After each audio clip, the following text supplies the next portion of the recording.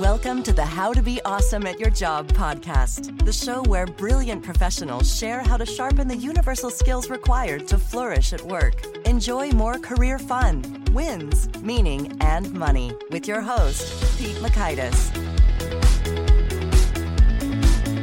Hello, and thanks so much for joining us here for episode 542 with Laura Wong. It is a new era, February 02 in 2020.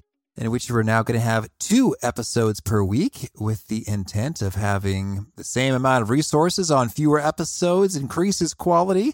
So I hope you love what you hear from Laura and the 2 guests a week to follow, now on Mondays and Thursdays.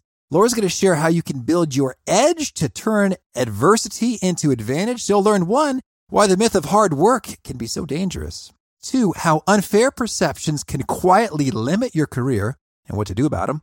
And 3, a formula to turn embarrassments and bitterness into enrichment. So if you want to check out the show notes or the transcript or the links to items we've referenced, drop on by awesomeatyourjob.com/ep542 or tap the episode notes or description in your podcast app player of choice to check out those resources that way. Now here's Laura's story. Laura Wong is a professor at Harvard Business School who specializes in studying interpersonal relationships and implicit bias in entrepreneurship and in the workplace. Her research has been featured in several publications like the Financial Times, the Wall Street Journal, USA Today, Forbes, and Nature. She was also named as one of the 40 best business school professors under the age of 40 by Poets and Quants. Laura has also previously held positions in investment banking, consulting, and management in several companies such as Standard Chartered Bank, IBM Global Services, and Johnson & Johnson. She received her MS and BSE in electrical engineering from Duke, an MBA from INSEAD, and a PhD from the University of California, Irvine. Big thanks to Laura for sharing her wisdom with us, and big thanks to our sponsors. Check them out.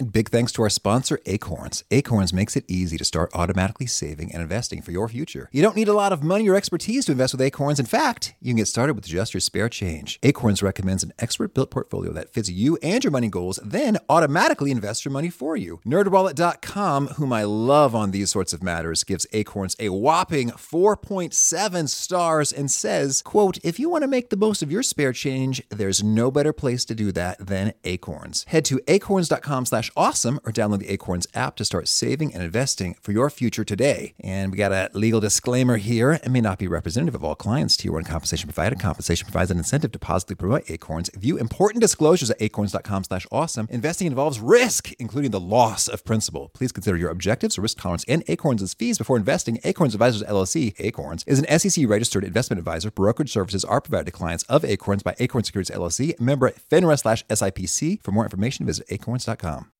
Now, here's Laura. Laura, thanks so much for joining us here on the How to Be Awesome at Your Job podcast. Thank you. Thanks so much for having me. Well, I'm excited to dig into your wisdom, but first I want to hear what you're allowed to tell us about your first job offer out of college being to work at the CIA. How did you know that? we dig deep in your background. Maybe not as deep as the CIA did. But, you must have an in with the CIA. Most people don't know that was my very first job offer, actually. And, I wasn't exactly sure what it was about, to be honest, because I was an engineer and I had applied for this role. And it turned out to be a different role than I had expected. Well, suffice to say that that's what I was offered. And I sort of, had a conversation with a couple of my family members about it. And I essentially was forbidden from taking that job. Oh. So that was the end of that. Yeah. What are the key drivers that lead to that being off the table immediately? It was things like they trust you with a gun. They would trust you with a gun, things like that. I mean, I speak multiple languages and they weren't quite sure exactly what situations I was going to be placed in, what kind of counterintelligence projects I was going to be involved in. And so, instead I became a professor. All right. Well, I guess some professors still do get recruited into intelligence agencies, depending on what they study. True, or you never know. Sure, maybe that's just my cover. That is a good one. I mean, interpersonal relationships and implicit bias doesn't sound as much like something that they would recruit for, but maybe. Yeah, maybe every so often, when my husband is being particularly difficult or something, I'll say, just be careful because you don't know. I might still be in the CIA. Certainly. Well, so the intrigue is sown. And so I love the forced segue. That I'm also intrigued by the work that you've been doing, talking about getting an edge. And so I want to hear, maybe we're going to cover a lot of good stuff, but perhaps we could lead off with what's perhaps one of the most surprising and fascinating and counterintuitive discoveries you've made about how people successfully attract attention and support from others. Yeah, I think the most surprising thing that I've discovered over the last decade or so of my research is that how very many people from just a young age were taught that success is about hard work. All right. To just put your head down and keep working hard, and that your hard work will speak for itself. The thing is that hard work is critical, right? I would never say that it's not critical. But I think there comes a time when people realize that hard work alone is not enough, and that hard work leaves us feeling frustrated. And we hear so many super successful people, we ask people that are at the top of their game, people who are CEOs of companies on the top management teams, people who are, Olympians and in professional sports. And you ask them the secret to their success, and they will inevitably say something along the lines of, it's hard work. Just keep working hard. But that's what often leaves us frustrated, because we can see how much effort we're sometimes putting in and how much hard work, and how even when we put in all that hard work, the rewards seemingly sometimes go to somebody else. And we realize that it's often about the signals and the perceptions and the stereotypes of others that are actually dictating who gets the rewards and who gets those coveted outcomes. And so I think that's something that I've realized, is that we all sort of have this implicit understanding of that, but yet we keep telling this narrative around just keep working hard, keep doing your thing, and just keep working hard. Certainly. Well, I'd say that adds up to me in terms of that sounds true, but you've got more than just anecdotal stuff. Could you share some of your most compelling evidence or data out there that shows this is absolutely a big force affecting professionals all the time? Yeah. I've studied this in a range of different contexts with a range of different, qualities and characteristics, because I wanted to see how much we could push this, how much this could hold, right? So I found, for instance, that people who have an accent are much less likely to get hired for top, executive level positions. They're less likely to get raises. They're less likely to get promotions. They're less likely to get funding for their ventures, even when we control for all other factors, right? The type of venture it is, what industry it is, it's in, overwhelmingly people who have an accent, have this negative, have this sort of disadvantage. We see this with women. Women are only receiving 2% of the venture capital financing out there. They're less likely to get raises, less likely to have the same, salary for the same position, a host of different things. I've studied this with gender, race, class, ethnicity, sexual orientation, across a whole different host of things. Probably the most appalling or surprising one to me was when a couple of my colleagues and I wanted to try and find a context in which bias and disadvantage should not occur, where we should see no difference at all. And so what we decided to look at was people who were suffering from heart attacks and were in the emergency room. And we figured, this is a situation, this is an instance where, the physicians, the emergency room physicians, their only job is to save that patient, right? Regardless of their gender or regardless of other factors. But indeed, we found again that when women were having heart attacks, they were more likely to die from heart attacks when they were being treated by male physicians. than when they were treated by female physicians. And so it was this amazing sort of revelation that even in life or death situations, we're seeing the impact of signals and perceptions and ways of communicating and how it has an impact. But I should say also that it's not just men, for example, that are discriminating against women. I find in venture capital and in entrepreneurship, female investors and male investors are both equally likely to bias against women entrepreneurs in a host of different ways. Well, yeah, that's so intriguing. And I can just imagine all kinds of contexts and all sorts of combinations of times in which folks are discriminated against. I'm trying to imagine sort of the reverse is where I thought you were going with. I think men might be discriminated against when folks are hiring a nanny.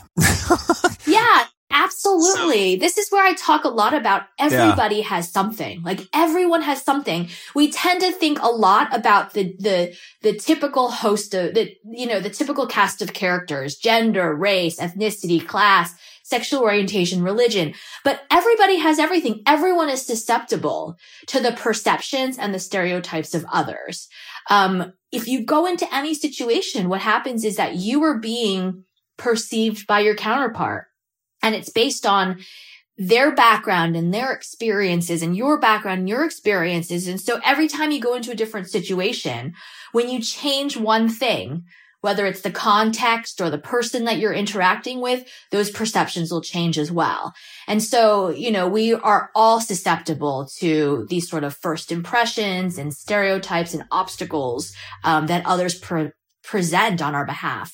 And I'd love to get a sense, and it's okay if you don't have every data point, right off the top of your head, but maybe just a quick sense for the order of magnitude here in terms of, like with the accent, for example, or whatever example you happen to know the numbers. Is this like a 4% difference or like a 40% difference? No, we're more? talking 30 to 40% differences. No kidding. Yeah. And it's very, very, it's robust in terms of repeated over different contexts. And, the interesting thing about that, which is really sort of where this book came from, is that for the last decade, I had been studying inequality and disadvantage and people who are underestimated.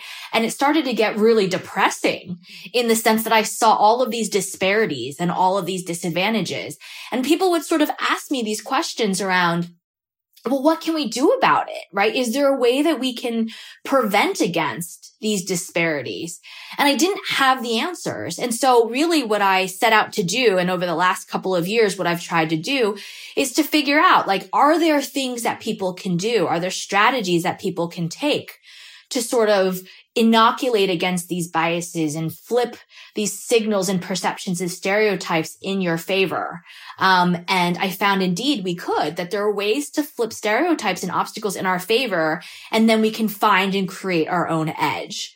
So, in the example of the person, if people with the accent, what I found, for instance, was that we typically think that people who have an accent are not able to communicate as well.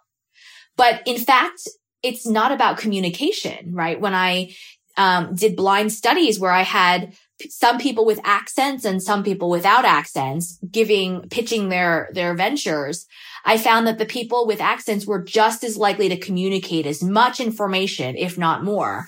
And people were just as likely to comprehend and understand what their company was about, if not more. Instead, it was things around perceptions that we made about people with accents.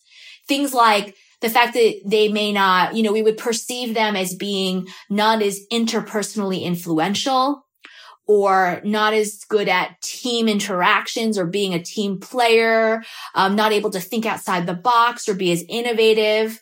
And so preventing against these things, when we had those same people with accents go into an interview situation and say things like, let me give you an example of a time when I fought for resources for my team. Or let me tell you about a time when I didn't stop until I had closed the deal, right? Hence, showing how interpersonally skilled they really were. That actually prevented against these negative outcomes.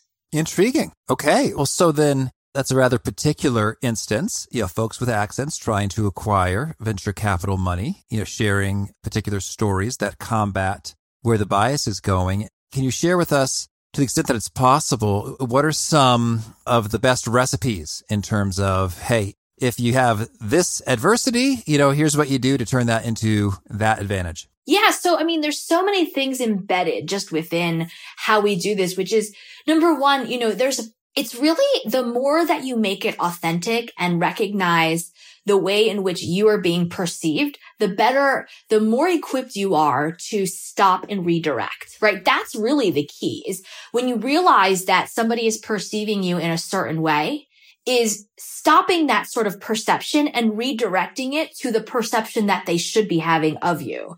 I would love, people also often want sort of, what are the 10 steps to doing this? And I wish I could give them like a recipe or like the 10 steps to do this, but it's so personal in terms of how you're being perceived, who that other person that is perceiving you is, and how you redirect that in sort of the best, in sort of the best way.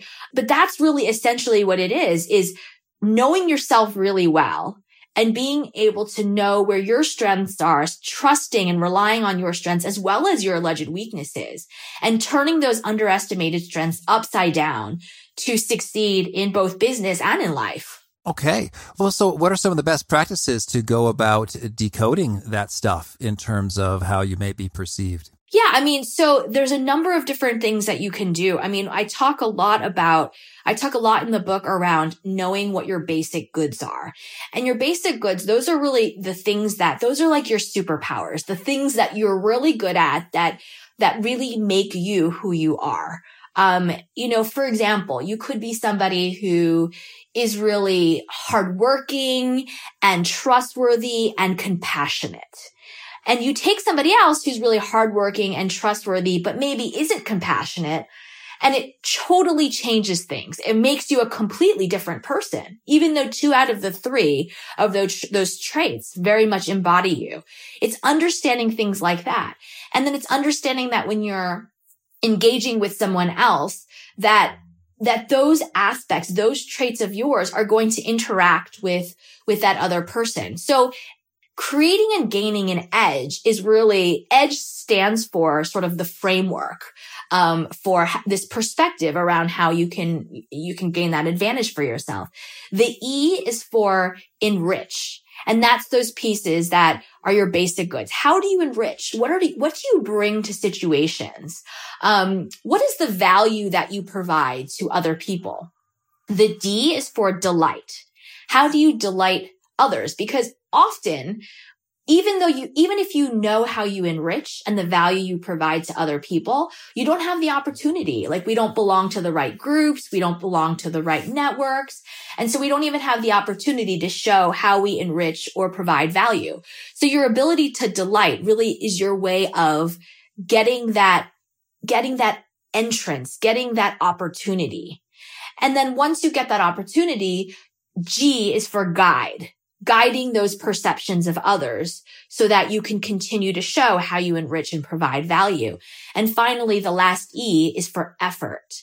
And effort and hard work comes last in this framework, because, we often think that effort and hard work should come first, that it comes first and that it'll then speak for itself. But in fact, that's where we get very frustrated, where we don't know how we enrich and how we delight and how we guide. And when we do know those things, that's when our effort and our hard work works harder for us. Mm-hmm. Well, and so that I'd love to get your view in terms of, to gather this self-awareness. Are you sort of interviewing people, doing 360-degree surveys, just sort of asking your good friends and family, sort of what's maybe the intelligence gathering look like in practice? This is a sort of continuous process, right? There's no sort of easy solution to this. There's a number of different ways that I sort of present this. One way is by following patterns and looking for patterns in your life. I talk about this a lot as life rhymes, right? So your life really rhymes. And when you're able to look for these patterns, things that maybe, you had this feeling as a child and And you weren't sure exactly what that was, but it either made you uncomfortable or didn't sit well with you, or somebody had said something to you or had interpreted you in another way, in some way. And then a couple years later, you might have a similar situation where you feel that same type of feeling, something didn't sit well. You start to develop an understanding and an awareness of what those sorts of things mean, right? Mm-hmm. So, yeah. That's one way that we implicitly start to get an understanding. The other sort of way is that it's much more explicit. And I always say that anybody can learn how to do this. Anybody can learn how to really have that authentic self-awareness, but not everybody is willing to. Right? Everyone is able to, but not everyone is willing to. And the reason why not everyone is willing to is because it does mean putting yourself out there and asking for that uncomfortable feedback from people, putting yourself out there and allowing yourself to have the humility and also be embarrassed. Right? I talk a lot about how being embarrassed is so key to growth in our lives and having this real understanding. Because a lot of times we'll be in situations and something will happen and we'll be, it won't go right. It won't go the way we expected, or we'll sort of be, we'll be embarrassed about it. And then we'll say, never again. We won't ever put ourselves in a situation like that because we don't ever want to feel that way again. That just made me uncomfortable and I didn't like it, especially when the stakes are really high. But when we push through, in those moments of embarrassment is a lot of revelation. And there's a lot of revelation about ourselves and why we felt uncomfortable and what it was that made us feel uncomfortable, and how we can sort of go past that in the future. But sometimes it takes multiple times where we're embarrassing ourselves in the same sorts of situations before we learn how life rhymes. And so it's sort of those types of situations. There's also this element of, we've all been burned before. We've all had people who have, it's amazing how you can ask pretty much anyone to name an instance in which somebody or some situation, still bugs you. Like you still have a chip on your shoulder because that person wronged you, or burned you so badly. Like within seconds, we can bring up 2 to 3 at least examples of situations where we still feel bitter, or we feel jaded, or we still have a chip on our shoulder because we still feel wronged, right? Those sorts of situations, when we really allow ourselves to experience that bitterness and think about how is this making me bitter and how can it make me better, right? Let it make you better, not bitter. That's also a situation where we can learn a lot about ourselves and who we really are and those perceptions that others have of us. Well, yeah, that is intriguing in terms of like, if you feel super bitter and wronged, I think that I'm right with you. It's like that is indicative that, hey, there's a deeply held value here that you think has been flagrantly violated. And by sort of digging into that a little bit, you can kind of deduce what that is. Totally. That's exactly it, right? Because it still leaves us feeling that way. There is something there. There is something substantive there that tells us a lot about our deeply embedded, beliefs and values and what we really care about. But instead, we sort of avoid those because they're so painful. And we sort of chalk it up to, frustration, because often those are the instances where our hard work didn't speak for itself. And somebody else sort of wronged us or, our hard work didn't speak for itself. Our hard work was not enough. It left us frustrated. It didn't go according to how we think things should be. There's this myth of meritocracy. And for some reason, the meritocracy was violated. And it tells us about our values and how we think, the orderly world should be and how things should work. Mm-hmm. Well, yeah. So I'm thinking about my own life and examples, but I'd love it if you could share some cool stories here in which someone came to terms with some situations that were embarrassing or caused bitterness and what they learned and took away and were enriched from those when they really dug in. when I talked about sort of life rhymes, there's multiple instances where, I didn't advocate for myself, right? Because either because of inexperience or because I didn't know better. And then later on, something else happened that was really similar. And I sort of learned how to advocate for myself, but then advocated in the wrong way. And then, you sort of learn, you learn through the years. I mean, I think it still stings every time I read about people who, frivolous lawsuits, people who, lose lawsuits because they don't have the resources or the know-how or, the people, it doesn't seem always like justice is being served. It seems like the people who are getting out on the right side of things are the ones who, had some sort of secret inside understanding or had the resources and the money to continue, hiring the best lawyers until the other person couldn't sustain it anymore. Just it's these instances where you, like for me, loyalty is so huge. And so instances where I really gave my all to somebody and someone took advantage of that, or instances where I had somebody's best interests at heart but then they were very willing to, for their own personal gain, even just a little bit of personal gain, create huge disadvantages for others. Right. So, and those sorts of situations, I mean, I think I'm speaking on behalf of situations that lots of people in the world have had. Mm-hmm. Certainly. And then can we sort of hear the conclusion of that in terms of, all right, so there you felt it, you noted it, you captured it, and then what? Well, I think the painful part of this is that you don't win. You don't win everything, right? And you only win when you take these experiences and, like I said, you let it make you better, that you allow it to inform you in some way so that in the future you can try and flip things in your favor. The tough part of this is that, it's because it's so often about the signals and the perceptions and the stereotypes that other people have of us. It's these soft things that are really the poison, right? But at the same time, because they're the soft things, they also become the anecdote. We're able to shift things and reposition them and flip them in our favor. We're not able to do it in the same way when it's the hard anecdotal sort of things. And so just like those signals and perceptions are the things that are leading to disadvantage, so too can we flip those things in our favor. Mm-hmm. Well, and I'd love it if possible, if we could maybe zoom out a bit. So, much of the work you mentioned is certainly getting that deep knowledge of yourself and then your potential, how you're being perceived.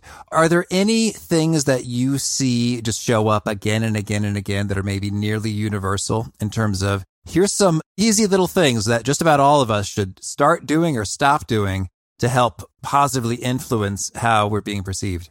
A lot of it is about recognition. A lot of it is about going into situations and realizing that, people are going to have these perceptions. But at the same time, I think it's really important to understand that people are very complicated and varied, and embracing the fact that there is not just one version of each person. And what I mean by that is that it's very easy to go into a situation and somebody says something, and then all of a sudden we equate that person with that statement and personify that person as everything that statement encompasses, rather than sort of seeing it as just one aspect or one facet of that person and understanding that they are also very complicated sort of people. I mean, I think we can all identify situations in which we, when we said something and it came out,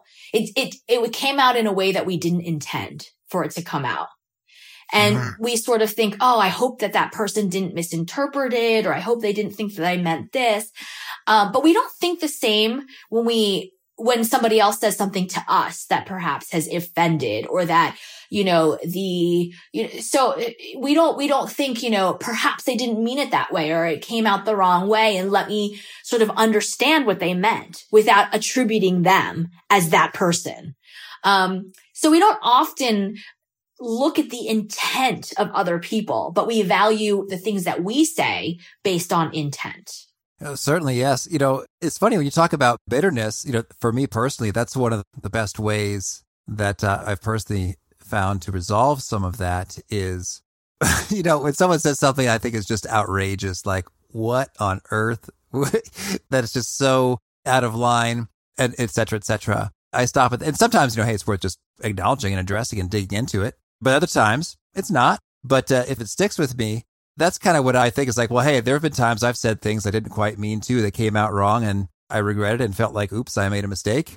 And they too very well may be experiencing those same emotions like, oh man, that is not what I meant to say there. I mean, it was really funny. Just the other day, I saw some, two people, we were having this conversation. A couple of us were having this conversation, and one person said something that was like so out of left field that we all were like, whoa, wait, where did that come from? And one other person was like, whoa, where did that come from? I know you didn't mean it in that way. Maybe it totally must have come out. Like just giving that person the benefit of the doubt and sort of like laughing with that person, being like, that was so out of left field that you can't have meant it that way. And then like, what do you mean? Like, and then that other person was like, oh yeah, I totally didn't mean it that way. Like, that's and then they sort of clarified, right? So who knows? They could have meant it that way. But in a really benign way, we gave that person an opportunity to like learn, to realize like, oh, I shouldn't say things in that way. Or so it could have just come out the wrong way. And then we gave them in a really safe way, a way for them to clarify. But even if they did mean it in that way, it also gave them an opportunity in a very safe way to kind of understand and have this dialogue with us. And that's really what getting at these really deep, rich, interpersonal sort of interactions is all about, is like understanding and coming to this point of recognition, and overlap and shared sort of experiences and values. That's where you really start to enrich the lives of other people and really show where you can provide value. Mm-hmm. Well, Laura, tell me anything else you want to make sure to mention before we shift gears and hear about some of your favorite things.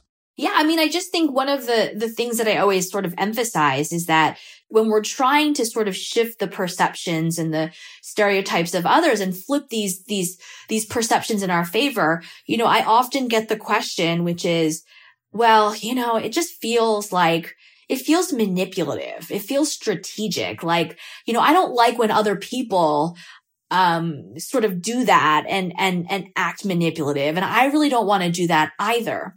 And what I always point out is that this is something that's very different. This is about, people are going to have perceptions of you, regardless of whether you guide them to who you authentically are or not. So it's actually much more authentic and much more real and not strategic at all when you are guiding these perceptions and you're not passively letting others write your narrative. You're writing your own narrative and guiding people to who you really are. And that's where you get the much richer and the much more authentic sort of relationships. Mm-hmm. Excellent. Thank you. Well, now could you share with us a favorite quote, something you find inspiring? If I had to pick just one, recently I love, keep the main thing. And what really is like behind that is like, no, you know what the main things in your life are, the things that really are important, the things that really drive you and the things that you feel like are worth fighting for. But we often get caught up in things that are more immediate or things that demand more of our attention. And we lose sight of what that main thing is. And how about a favorite book? I write nonfiction, but I love to read fiction. There's just something about, about fiction. So, I love When the Legends Die is one of my favorites. Because of Winn-Dixie is another of my favorites. These are sort of like the young adult books that really like impacted me. I love Girl in Translation, which is like a really powerful story about identity. Mm-hmm. And how about a favorite tool, something that you use to be awesome at your job? I use the timer functionality on my phone a lot to keep me organized. It's really easy to get off course. And so sometimes I'm like, okay, I have 30 minutes to do this. And if you set your timer for 30 minutes, you sort of focus and you're like, I'm not going to work on this for longer than 30 minutes. So I better get this right. So it's such a simple, sort of thing. I tend to use really simple tools, and try and leave the more in-depth things to the projects I'm working on, the papers, the writing that I'm trying to do, and so on and so forth. Oh, thank you. Yeah. And how about a favorite habit? I have one that's really aspirational. I really want to spend like 10 minutes every morning, meditating and just thinking through and just having like silence. I've been really, really bad at that. So I can't say that that's a favorite habit, but it's one that I see as very valuable and I'm really working on. And is there a particular nugget you share that really seems to connect and resonate with folks? They quote it back to you often. One of them is hire slow, fire fast. And it applies to entrepreneurship very much so because, as you're growing your company very quickly, the tendency is to hire very quickly. And it sort of destroys a lot of companies because you're bringing on lots of the wrong people, but yet you feel like you have to. But it also applies in life a lot too, which is like we're not as careful about sort of pruning the things in our life that are not good for us. And instead we try and bring on lots of things that we think are going to help us without knowing that we've already have all of this other stuff that's going on that's kind of interfering. And so it's like, get rid of the bad, fire quick, fire fast, get rid of those things, and then hire slow, being really careful about what you introduce, whether it's habits or people or experiences, being really methodical and thinking, not even methodical, but being really intentional about how you do that. So that's one of them. Another one that I say a lot, that I used to say a lot in my entrepreneurship class is like, you got to stop the bleeding. And, a lot of times we think about all of these bigger, more macro level issues, but we're not focusing on like stopping the bleeding. You got to stop the immediate bleeding. And then as you're doing that, sometimes you're discovering and you're figuring out. So you have to stop the bleeding, but you also have to look at what's the root cause. And so both of those are really important. Mm-hmm. And if folks want to learn more or get in touch, where would you point them? Yeah. So on my website, laurahuang.net, there's lots of resources, how-tos.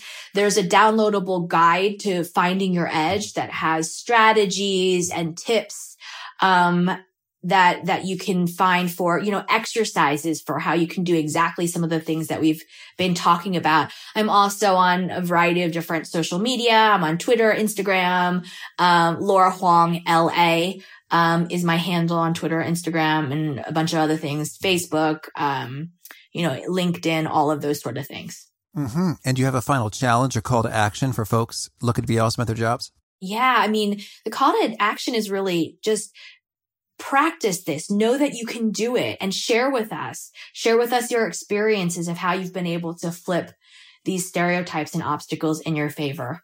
All right. Laura, thanks so much for taking this time and good luck in forming your edge. Thanks so much. Take care. Appreciate it. I really appreciated Laura's take about reflecting on bitterness and sort of wounds and sore spots that stick with you, because that can turn into advantage when you realize, oh, there's a core value here. There's something that I'm really passionate about or that's important to me. And one thing that comes to mind for me in the context of being awesome at your job, I recall I had a summer internship and I was going to start it a little bit late. So I emailed the intern coordinator, and this was a pretty robust internship program that they created at this Fortune 500 company. I emailed the intern coordinator, who was really pretty cool. I liked her. And I told her in advance, hey, I'm going to be starting a few days later. So it looks like that's cool with everybody, blah, blah, blah. He's like, oh. And I don't think there was any response or acknowledgement. It was like, okay, I guess that's covered. And so then when I got my first paycheck, I noticed that I had been paid for a full paycheck. And I thought, well, I did not earn a full paycheck. I actually started several days late. So this is not appropriate. It's unjust that I receive this amount of money. So I guess I have some naivete, some idealism, but Well, I'll finish the story. So I email and say, hey, I'm so sorry. Maybe we're on the same page. I started later, so it looks like I got the full paycheck. And by my calculations, I should be paid, a few $100 less here. And and I got an email back from her said, no, Pete, you weren't on the same page. And it's like she went into some details about how I did a bad job of communicating and I was unprofessional, etc. And so I'm a little raw still just talking about it. And I think what that points to, so yeah, sure, fair enough. There's probably some valid feedback in there. Like maybe I could have double or triple checked to make sure this was totally kosher instead of just assuming it was all good. That's one of my points of weakness. But more than that, in talking to my buddies, like, wait a minute. So you said I got paid too much. You brought that to her attention and then she yelled at you for it. Like, yeah, basically. It's like, this story makes no sense to me on so many levels. But it really got me to thinking about how it's very important to me that my time is being spent in valuable endeavors and that there is sort of justice in terms of how sort of compensation is flowing and resources are not wasted. Like I felt that they've wasted money on me inappropriately and it didn't sit well with me. But they didn't fix the error, so I took their money. It was fine at the end. But that tells you something in terms of, this is a very unusual story and it's odd that it sort of sticks with me this whole time. It tells me something about kind of a really core value and piece of me and how that can turn that into a strength. Wow. Like we might call that integrity or efficiency or your work. Well, might do some more reflection here because it's kind of nascent. Thanks, Laura. Got my wheels turning. But it really points to something. So don't let that make you bitter, like I can't believe that she said that. But let it make you better in terms of, there's really something here that's core to me. And let's explore that and then deploy that and win. So thanks, Laura, for getting my introspection wheels turning. Hopefully she did the same for you. Again, the show notes, the transcript, the links to items we've referenced are at awesomeatyourjob.com/ep542. If you haven't already, hope you'll push subscribe. We got Britt Andrietta coming back. She is talking about how to learn real big in terms of presenting so that it is more digested and people are learning, and then absorbing more learning as you are engaged in activities and building your career and skills. So good stuff. Hope to catch you there. Peace. Thanks for listening. To get the most out of the show, we recommend 2 key things. First, check out the extra resources at awesomeatyourjob.com. You can find this episode's transcript and links, as well as the perfect episode for your situation. You can search the full text transcripts of hundreds of episodes or explore episodes tagged by topic and competency covered. Second, subscribe to the podcast and get future episodes automatically. You can subscribe by telling Siri and several other smartphones and speakers, subscribe to the How to Be Awesome at Your Job podcast, or by tapping subscribe in your podcast player of choice. If you'd like some extra help figuring out podcasts and how subscriptions work, visit awesomeatyourjob.com/subscribe for guidance. Hope to catch you on the next episode of How to Be Awesome at Your Job. Why?